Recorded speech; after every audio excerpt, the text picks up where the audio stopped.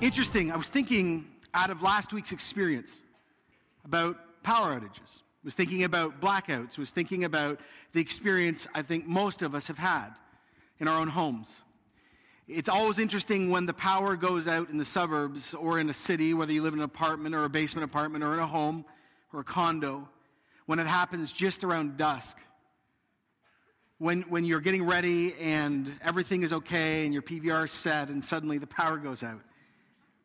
And suddenly we have a decision to make because we don't have any light anymore. And so, well, what do? We tend to get one of two things in preparation for the evening because we have no clue how long the blackout's going to be. What do we get?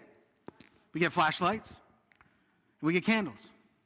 I mean, this is what we do. This is how we survive the great middle class crisis called the blackout for 3 hours. Right? So this is what we get. And we use these to produce light. Now, what's really interesting is that things are getting darker in our culture. There is a blackout that is coming spiritually that actually the West has not seen in a very long time. It is getting darker and darker. It is harder, hear me, it is harder, it's going to get even more difficult to be a Christian in Canada in the next 15 years. It is. It's going to be more and more difficult within the West to be a follower of Jesus. The obstacles are getting bigger. The criticism is getting louder. Now suddenly we are not in the center of society or in the middle of society. We are now being moved to the fringes of society, which, by the way, is fine. And as things are perpetually getting darker, we now have a new thing to face down. And here it is. Everyone ready? For 50 to 100 years, we as Christians have thought it has been enough to declare, I am a flashlight. For 100 years, we've said, well, I am a candle. God's made me a candle. But you know how candles have power? Not because they're a candle, but because something else, everyone pray this works,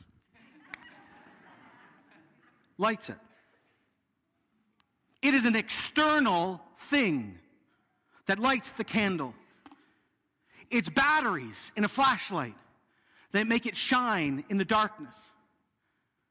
It is no longer good enough to declare, but God has made me a flashlight. It's not going to be strong enough to push back the darkness by declaring, but we're all candles, God. It's not going to be good enough that churches get together and say, oh, aren't we all a nice group of candles? Unless a fire and an energy and a power that is not inherent to a flashlight or a candle shows up and empowers us. It's not good enough to say I'm a Christian anymore. It's not good enough to say we have a nice building. It's not good enough. It's not going to be cool enough to have great worship anymore because our culture is systematically deciding Jesus and Christians should not be heard. Now, I love this because what we had 60 years ago was confusion because everyone sort of did the church thing, and who cares? But when things get darker and lines are drawn in the sand, not politically, we're not talking about that garbage. But when lines are drawn in the sand, suddenly you either have to shine or you don't. And let's remember something.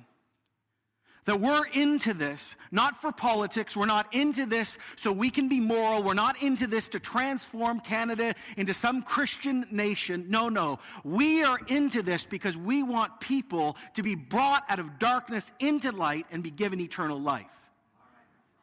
So listen very closely this morning. Because what we are about to explore as a church in the book of Ephesians is Paul's deep intercessory cry that the church would not only know what it is, but he calls upon God himself to fill us with such unnatural fire, such batteries from heaven, that no matter how dark it gets, the darkness will be dispelled by a light that is not inherent in us. Remember, when you're in your apartment and all the lights are out and you turn on a candle, shadows have to run. Paul, last week we were reading his book in Ephesians, and it's an amazing book. Isn't it interesting that the culture we are living in is just like Ephesus? Ephesus, a great multicultural city, a banking center. The whole world was there. Immigration, all sorts of colors and foods. It's just like the city we love. We love that the nations are here. We love the diversity. But also, interestingly, Ephesus was the heartbeat of occultic and supernatural and spiritual power. Oh, very much like here. And Paul begins to write to this church to tell them how to keep living and going in moments of profound darkness. And do you remember where he started? He didn't start with the darkness. He didn't start with gloom. He didn't start even with the good things. He didn't even start with us. He starts with God.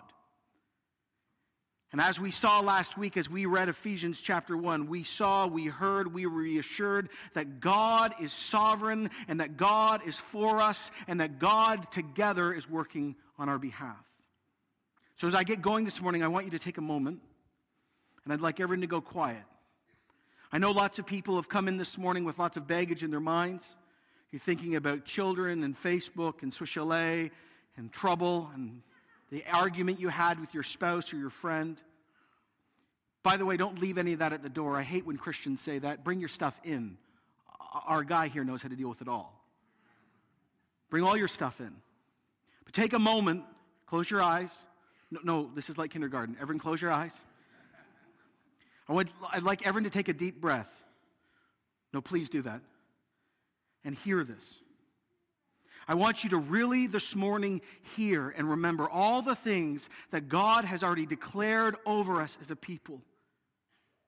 As we heard out of Ephesians chapter 1 last week, out of agape love, out of God's love, he has declared this over you and over us. We together are saints. We together have grace. We together have peace. We together are included in Christ. We together are blessed in the heavenly realms with every spiritual blessing in Jesus. We at this moment are seated with Jesus. We together are elected and chosen and called and foreknown. We at this moment are a people that are adopted. We together are sons and daughters of God. We together at this moment have redemption. At this moment, we together have forgiveness of sins. We together, if you are a Christian, have been branded, tattooed, and sealed by the Holy Spirit until Jesus' return. And we together can declare with confidence that we are God's possession. That is truth. You can open your eyes. That is truth. Whether you feel it all the time or not, whether you wonder and question, that's fine. But this is truth over us, and this is truth over you if you follow Jesus. And that is where Paul begins as we face down darkness. And yet there is an inherent tension of knowing about something versus knowing it, believing it, living under it, living with all the above, and really believing it. See, this is the pink elephant in the room in the church, where we know so much and yet so little transformation happens in the everyday. We know so much about, and yet we still do not deeply know. It's like you say, well, I know you, John. I follow you on Instagram. I like your pictures sometimes. I follow you on Twitter. I know that you like Cheese Whiz on inappropriate things like pancakes. I didn't like that. I know because I've said hi to you in the call. I've had a coffee with you once. I've seen you preach, so I know you. No, you don't. You know lots about me. You can know my mistakes or my failures. You can see me walking with my family. But that's not knowing. That's knowing about. You can know a politician. You can know a sports legend. You can know all the stats about them. But that is not biblical knowing. And the scriptures are clear that we are called not only to know about who our God is and what he's done, but actually know it. But the question is this: how do we move from hearing but not doing, hearing but doubting, hearing but not letting God's already work take place and root in our life? So how do we get from here to there? How do we really get transformed by the truth of God as darkness is growing around us? Well, notice where under the Holy Spirit Paul is led as he's writing this part of Scripture. If If you turn to Ephesians 1, after he outlines everything that's been so profound about the sovereignty of God and God's work in our life, this is what happens next. Suddenly, on the spot, as Paul is writing, he breaks out in this unbelievable prayer, and he records it. And this is a prayer that we would truly know the good news of God in our lives. And as we're about to see, never forget, this prayer is rooted, I want you to hear this, this prayer is rooted in, built upon, presumes wholeheartedly, and embraces the sovereign work of God no matter where you are. And this prayer is uttered and given for one reason, that you this morning, that church 2,000 years ago, that we at C4 will really get it. And what are we getting? All the things that have already been stated over us. See, it's one thing to hear about something, to intellectually understand something. It's a whole other thing to really believe, embrace, and live out what is true. And so Paul, at this moment, begins to utter a prayer that ends up being a 203-word sentence. He does this in one breath. You think I talk fast. Talk to Paul. 203 words, and he does this prayer, and he records it. And it starts in verse 15 like this. For this reason, ever since I've heard about your faith in the Lord Jesus and your love for all of God's people, I have not stopped giving thanks for you and remembering you in my prayers. For this reason, what reason? Because of everything that I've just told you, that who you are, that you're saints, called, elected, adopted. And not only that, what I keep on hearing, I am moved to prayer time and time again. He says, I am moved by your faith. Now the question is, what does he mean by faith? And the answer is, them becoming Christians. He says, I am moved, I am excited because I've heard about the saving faith, the conversion, you moving from darkness to light. You are becoming followers of Jesus, and it is so exciting to me. He'll outline what this faith is in the next chapter in Ephesians 2:8. Listen closely, church, this morning. For it is by grace you have been saved through faith. This is not of yourselves, it's a gift of God, not by works, so no one can boast. This is the great call of salvation that we have in our movement.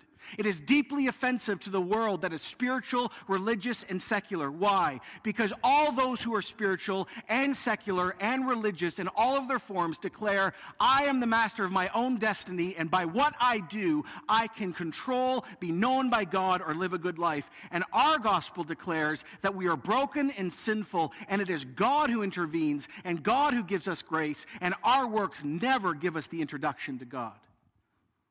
It's what John Stott wrote so long ago. Either we preach that human beings are rebels against God under his just judgment and if left to themselves, lost, and that Christ crucified, who bore their sins and curse, is the only available Savior, or we emphasize the opposite, human potential and human ability, with Jesus brought in only to boost them, with no necessity for the cross, except to exhibit God's love and inspire us to greater endeavor. The former is the way to be faithful. The latter is the way to be popular. It is not possible to be faithful and popular at the same time.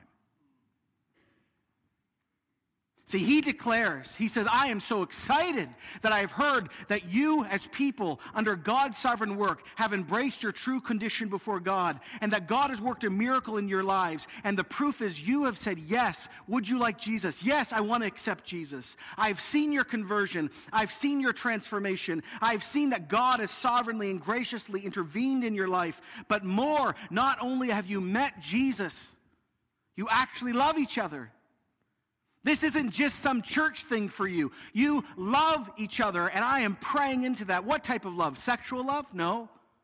Friendship love? Natural affection? No, it's deeper than that. It's agape love. It's God-given love. It is this decision that you keep making to put up and love with one another, even though it's difficult. It's the opposite of what Jonathan Swift said so long ago. Many of us have enough religion to make us hate, but not enough to make us love each other. And Paul says, no, that's not happening with you. You are actually being profoundly changed. And so, verse 16, he says, I have not stopped giving thanks for you and remembering you in your prayers because of your conversion, the establishment of the church, darkness being dispelled, and God working and you loving each other. Like, I am moved to prayer. Now, here's something that's the first test of love in the church. Everyone ready? I preached this at 9:05 in a different way last Sunday night. When was the last time you, as a follower of Jesus, if you are one this morning, got unbelievably excited when you saw God work in someone else? Think about it.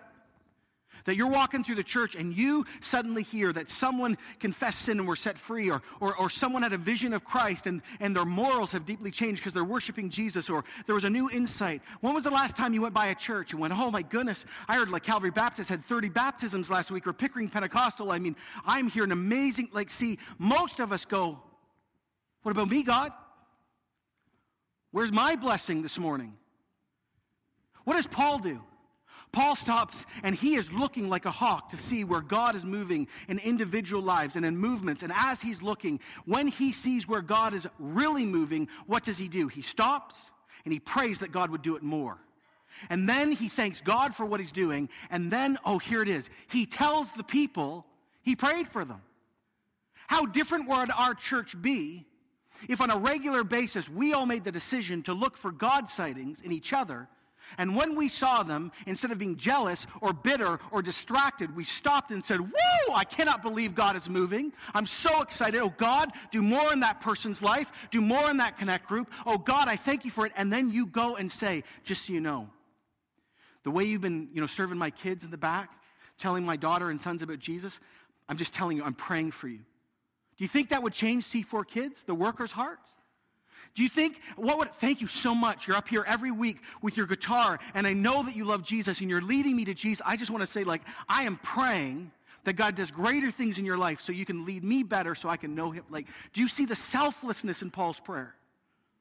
The spiritual discipline of looking, thanking, praying, and telling. Let's see that happen and change our church.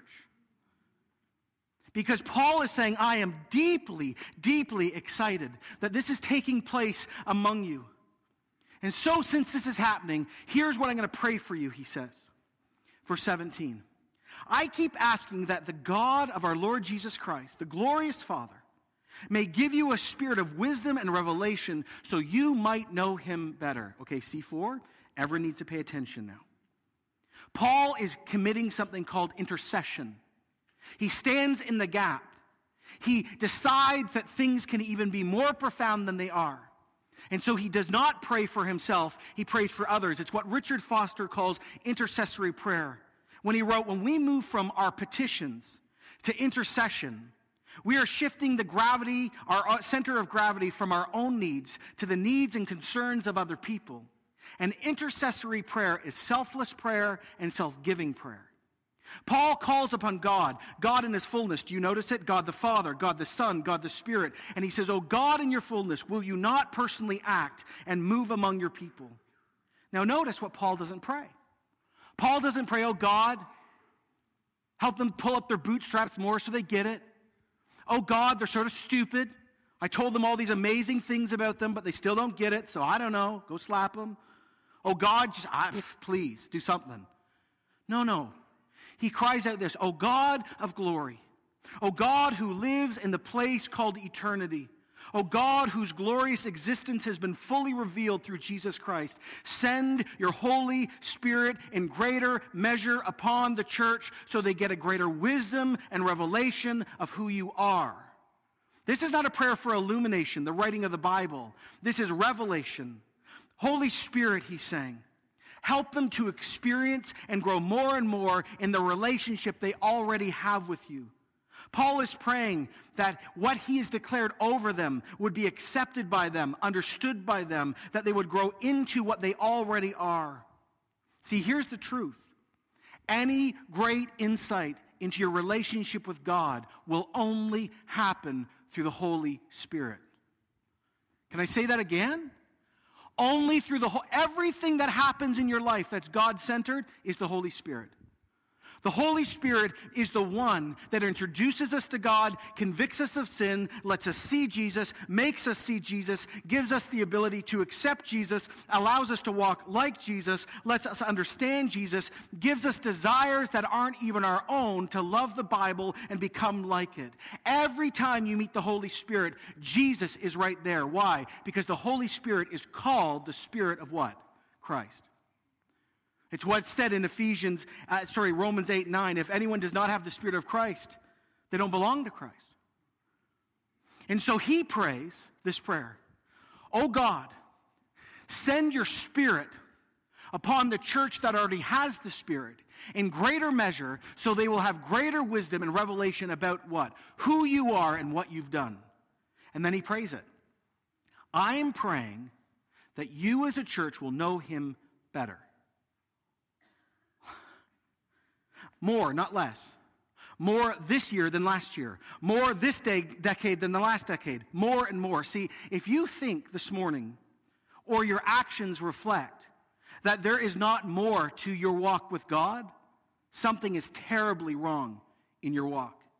If you really believe there's more to grace and more to love and more of holiness and more of God's work in the world that involves you, but this desire is not found in your day-to-day, something has become stale in you. Something has become calloused in you. Your heart has become hard. And so here's what Paul prays. Oh God, when they get blinded. Oh God, when they get distracted. Oh God, when they think they've arrived. Oh God, when they think you don't have anything more to give. Oh God, when Christians start believing that you don't want to meet them in a deeper way. Oh God, send the Holy Spirit so they know.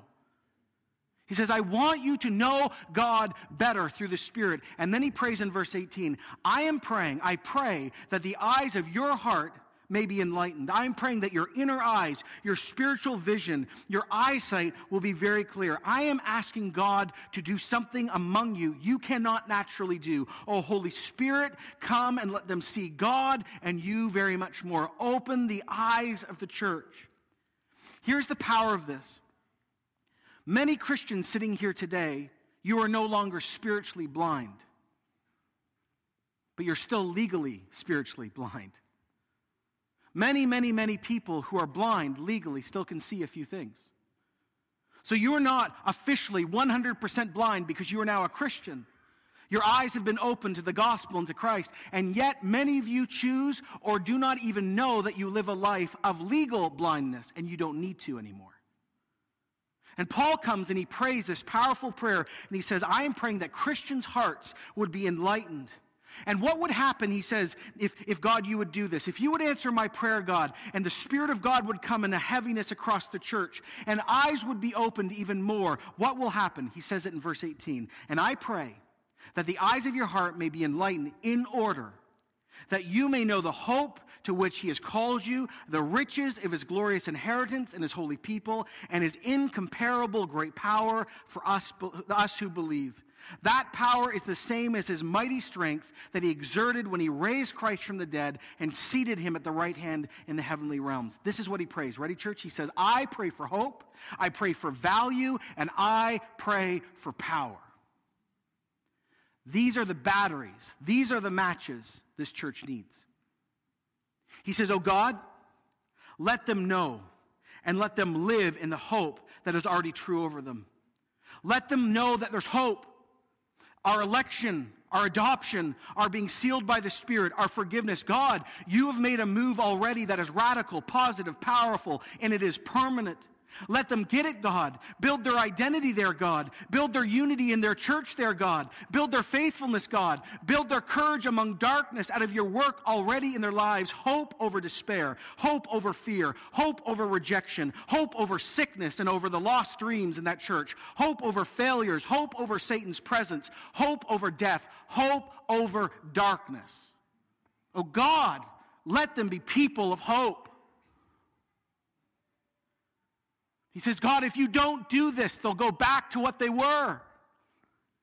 They'll become legally blind. And if there's no hope in the church, there's no hope for the world because we are Christ on earth. He says, oh God, I pray for hope in this community. He says, but not just hope. I pray before you, oh God, that they would know their intrinsic value before you. We are God's possessions, He says, oh God, that Ephesians church, that we together might see and know the value which is already placed on us. Think about it this morning. Out of the whole of creation, water and stars and elephants, out of all the universes that are universes that are universes that fill the cosmos, out of the best food and the best art and the best ability, God has decided that you and we are his most valued treasure and relationship. Do you believe that this morning? Because many of you do not. You are God's most valuable thing in all of creation. And he prays, oh God, would they get it? Would they understand? Would they feel it? Would they know their God-given value because of the work of Jesus Christ? It's like what I quoted in the last major series from Thomas Merton. I've got lots of questions for Thomas, but this is a great quote. He says, you cannot tell me who I am, and I cannot tell you who you are, but if you do not know your own identity, who is going to identify you? And that is the question, and this is the answer Paul is giving. Who gets to form you? Who gets to center us? Who gets to affirm us? Who gets the final say on the core of who we are? Is it you? Is it others? Is it the worldview of our culture? Is it your economic status? Is it your choice and your preference sexually? Is it gender? Is it skin culture? Is it skin color? Is it culture? Is it family? Now, all of those are connected to identity, but for we who are followers of Jesus, our core identity, the truths that are deepest and highest that affect, and here's the word, rule everything else, is God the Father's call expressed through Jesus the Son, empowered by the Holy Spirit, making us saints. And Paul says, oh God, if you don't on a regular basis intervene in the church, they're not going to believe. Actually, God, they're going to live like you're a liar. Give them hope. Let them know their inheritance. And not only may hope grow and may they know a value that is intrinsically given from another place, but I pray they would know this, verse 19. I pray that they would know his incomparable great power for us who believe. The same power, that power is the same as the mighty strength which he exerted when he raised Christ from the dead and seated him in the right hand in the heavenly realms. He says, oh God, I want the church to be a place of supernatural, humble, meek, but unbelievable power. Do you know in Greek, I didn't get this because you miss it in English. Paul uses 4 different words in this verse for power, these 2 verses. What he's doing is almost like he's pancaking it. It's like a waterfall. He uses every single word he can think about that is about power, and he just keeps putting them together. Why? Because he's saying, don't you understand? Don't you understand the power that is already in you, church? The power that God used to raise Jesus from the dead is in you right now. It's like a nuclear upon nuclear upon nuclear explosion. Jesus was dead for 3 days, really physically dead, and God said, come to life, and Jesus came to life. That same power is found in every single boring, broken Christian. That power is the one that moved us from darkness to light. It's the same power that was upon Jesus, and it's upon us. And he says, oh God, Spirit of God, come upon the church so they know that this power has not changed. It's the same power that gives us victory over sin, the same power that has overcome the evil one. We have the fruit of the Spirit. We have the gifts of the Holy Spirit. And he's saying, oh God, please, church, do you want to see? Do you want to understand? Do you want to know the magnitude of this power? I do not want you to underestimate what has happened. This is what happened when Jesus was raised from the dead. That power is the same power that was upon you and is still in you at this moment. It says he was raised from the dead. It's interesting, in Greek it actually reads, and Jesus was raised from among the dead ones. Why that matters is the image here is of Jesus being surrounded by thousands of corpses, dead people. And suddenly in the middle of that mass graveyard where death has had the final say and nothing else can be done, because when goodbye happens, it's goodbye, right? Jesus comes out of the grave.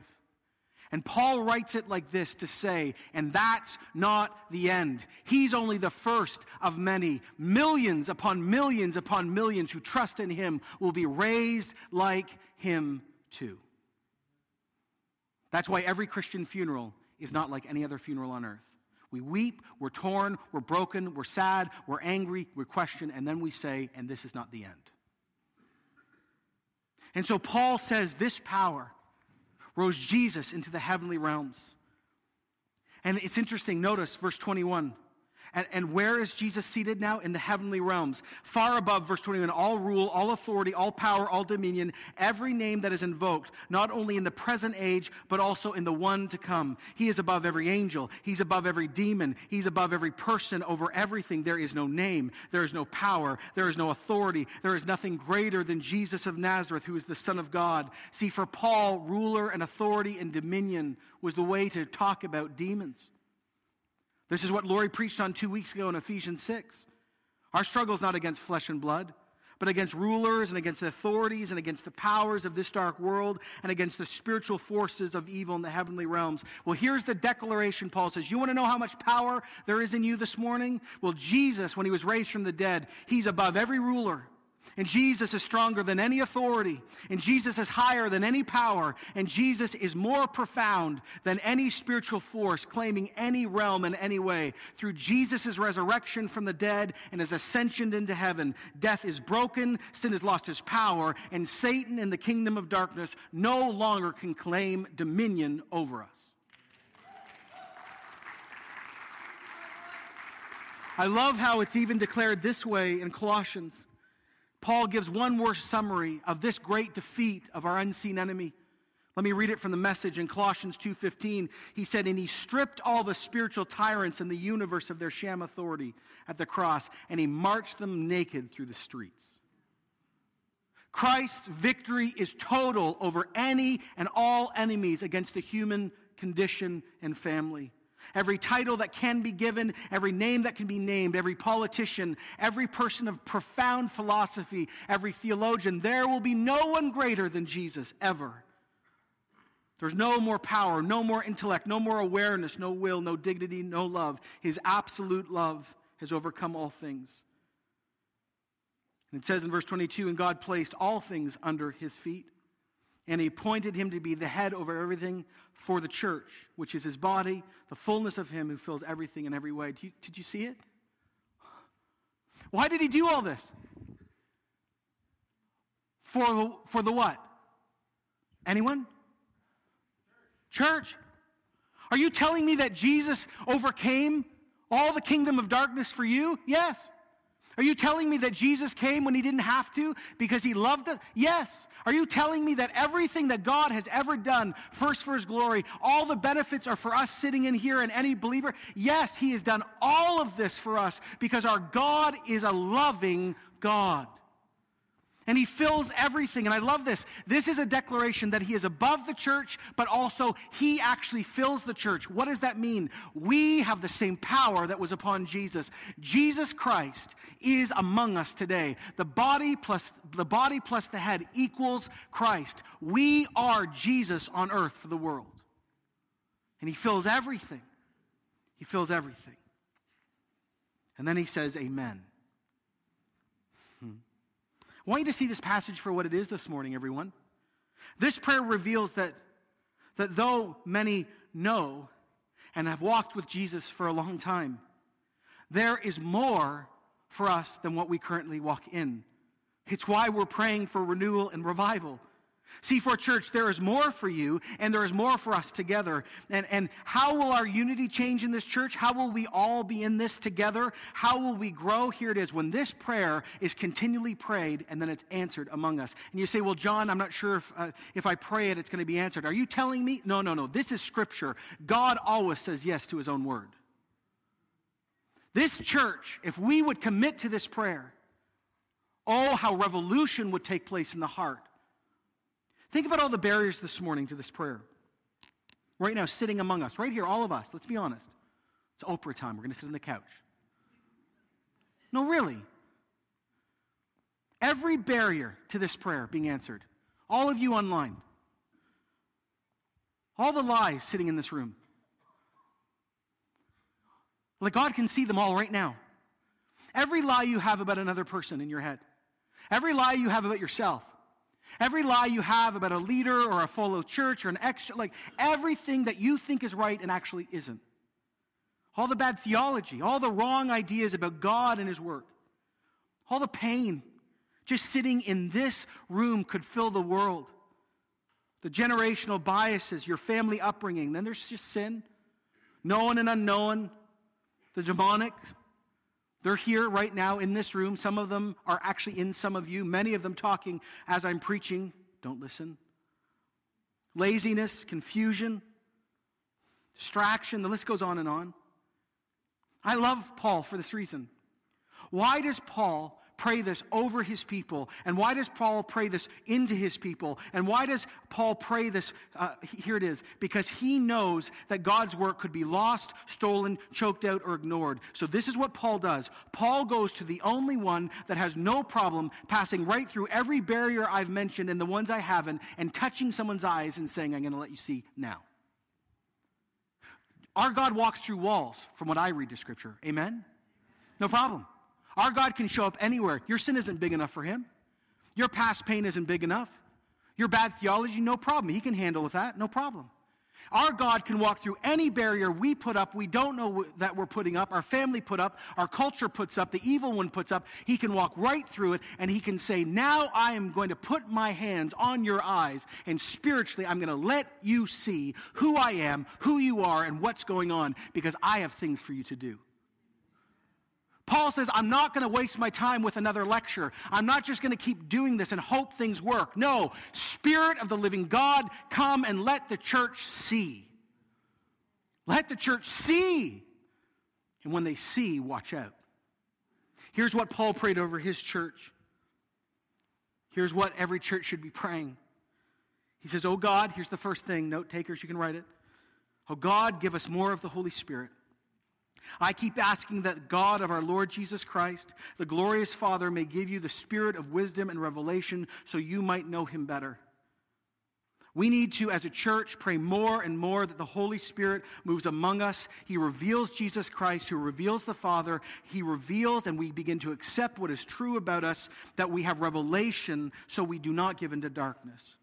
If you are afraid of the Holy Spirit, which many of you are, don't worry. He's the Spirit of Jesus. Say yes to him. The challenge is, do you think you know God enough? Or are you willing to lay down your pride or your fear and say, I'm not satisfied anymore?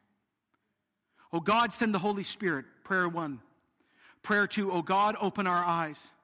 I remind you as I end that this is written to Christians, not to non-Christians in this case.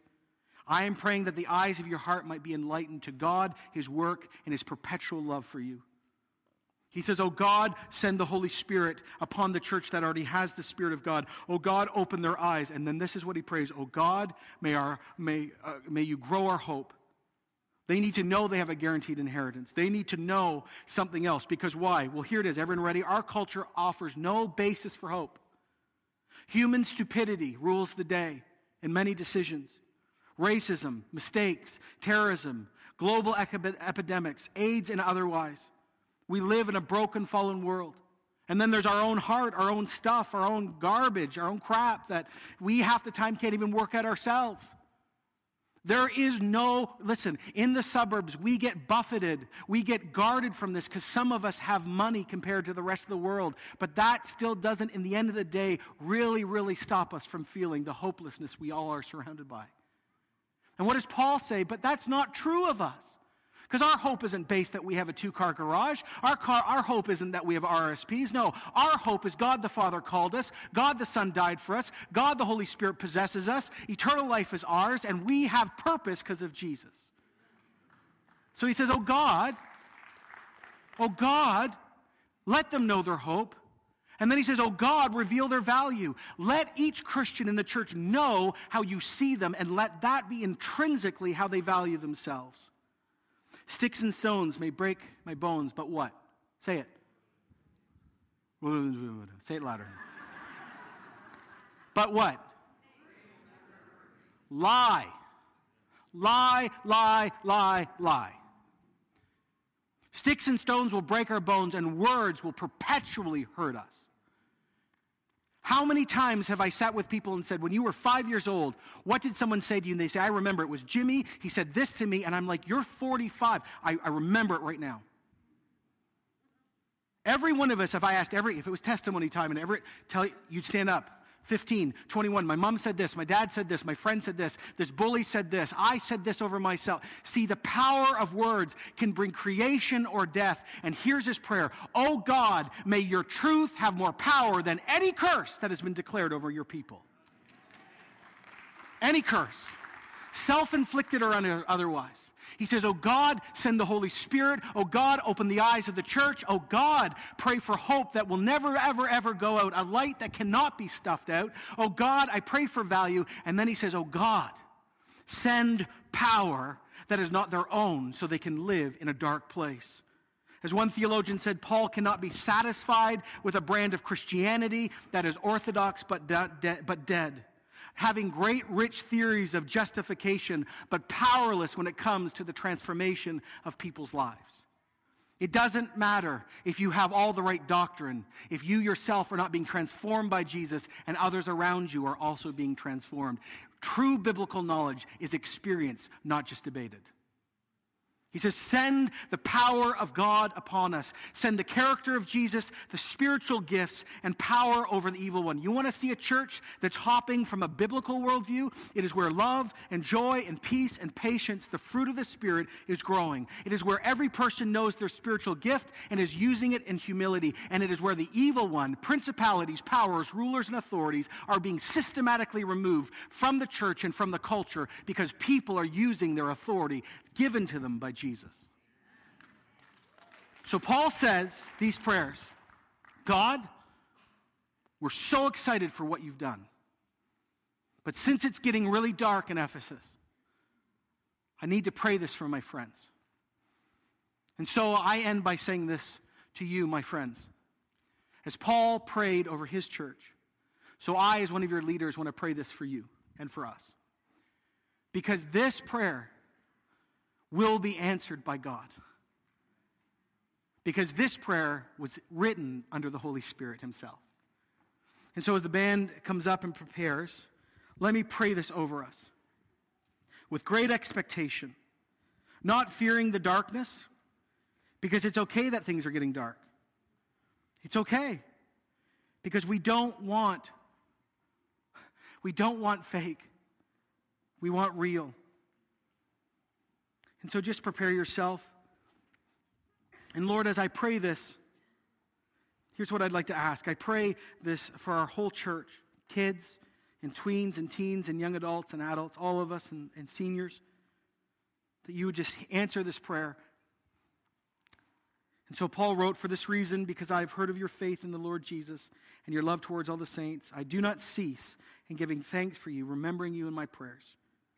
That the God of our Lord Jesus Christ, the Father of glory, may now give you the spirit of wisdom and revelation in the knowledge of him. God, we pray, send the Holy Spirit on this church in a way that has never been done. Thick, overcoming, profound, palpable.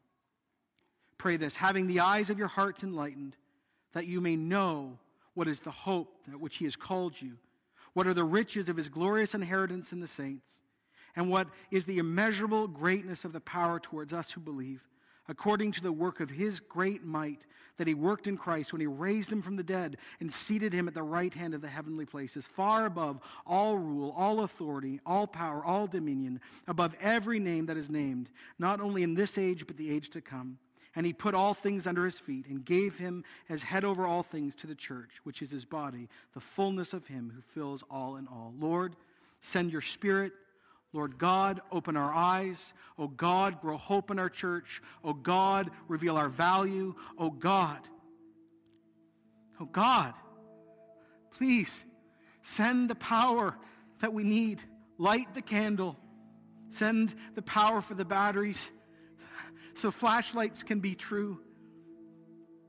So as darkness grows, please, that thousands in Durham would meet Jesus Christ. Mercy, Lord, mercy, mercy on us. Mercy on this region. Mercy, please, for the stakes are eternal. We ask this in the name of God the Father who decided to love us, God the Son who bled in our place and prays for us perpetually, and God the Holy Spirit who is in us and possesses us, makes us like Jesus. In his name we pray. Amen, amen, amen. Bye.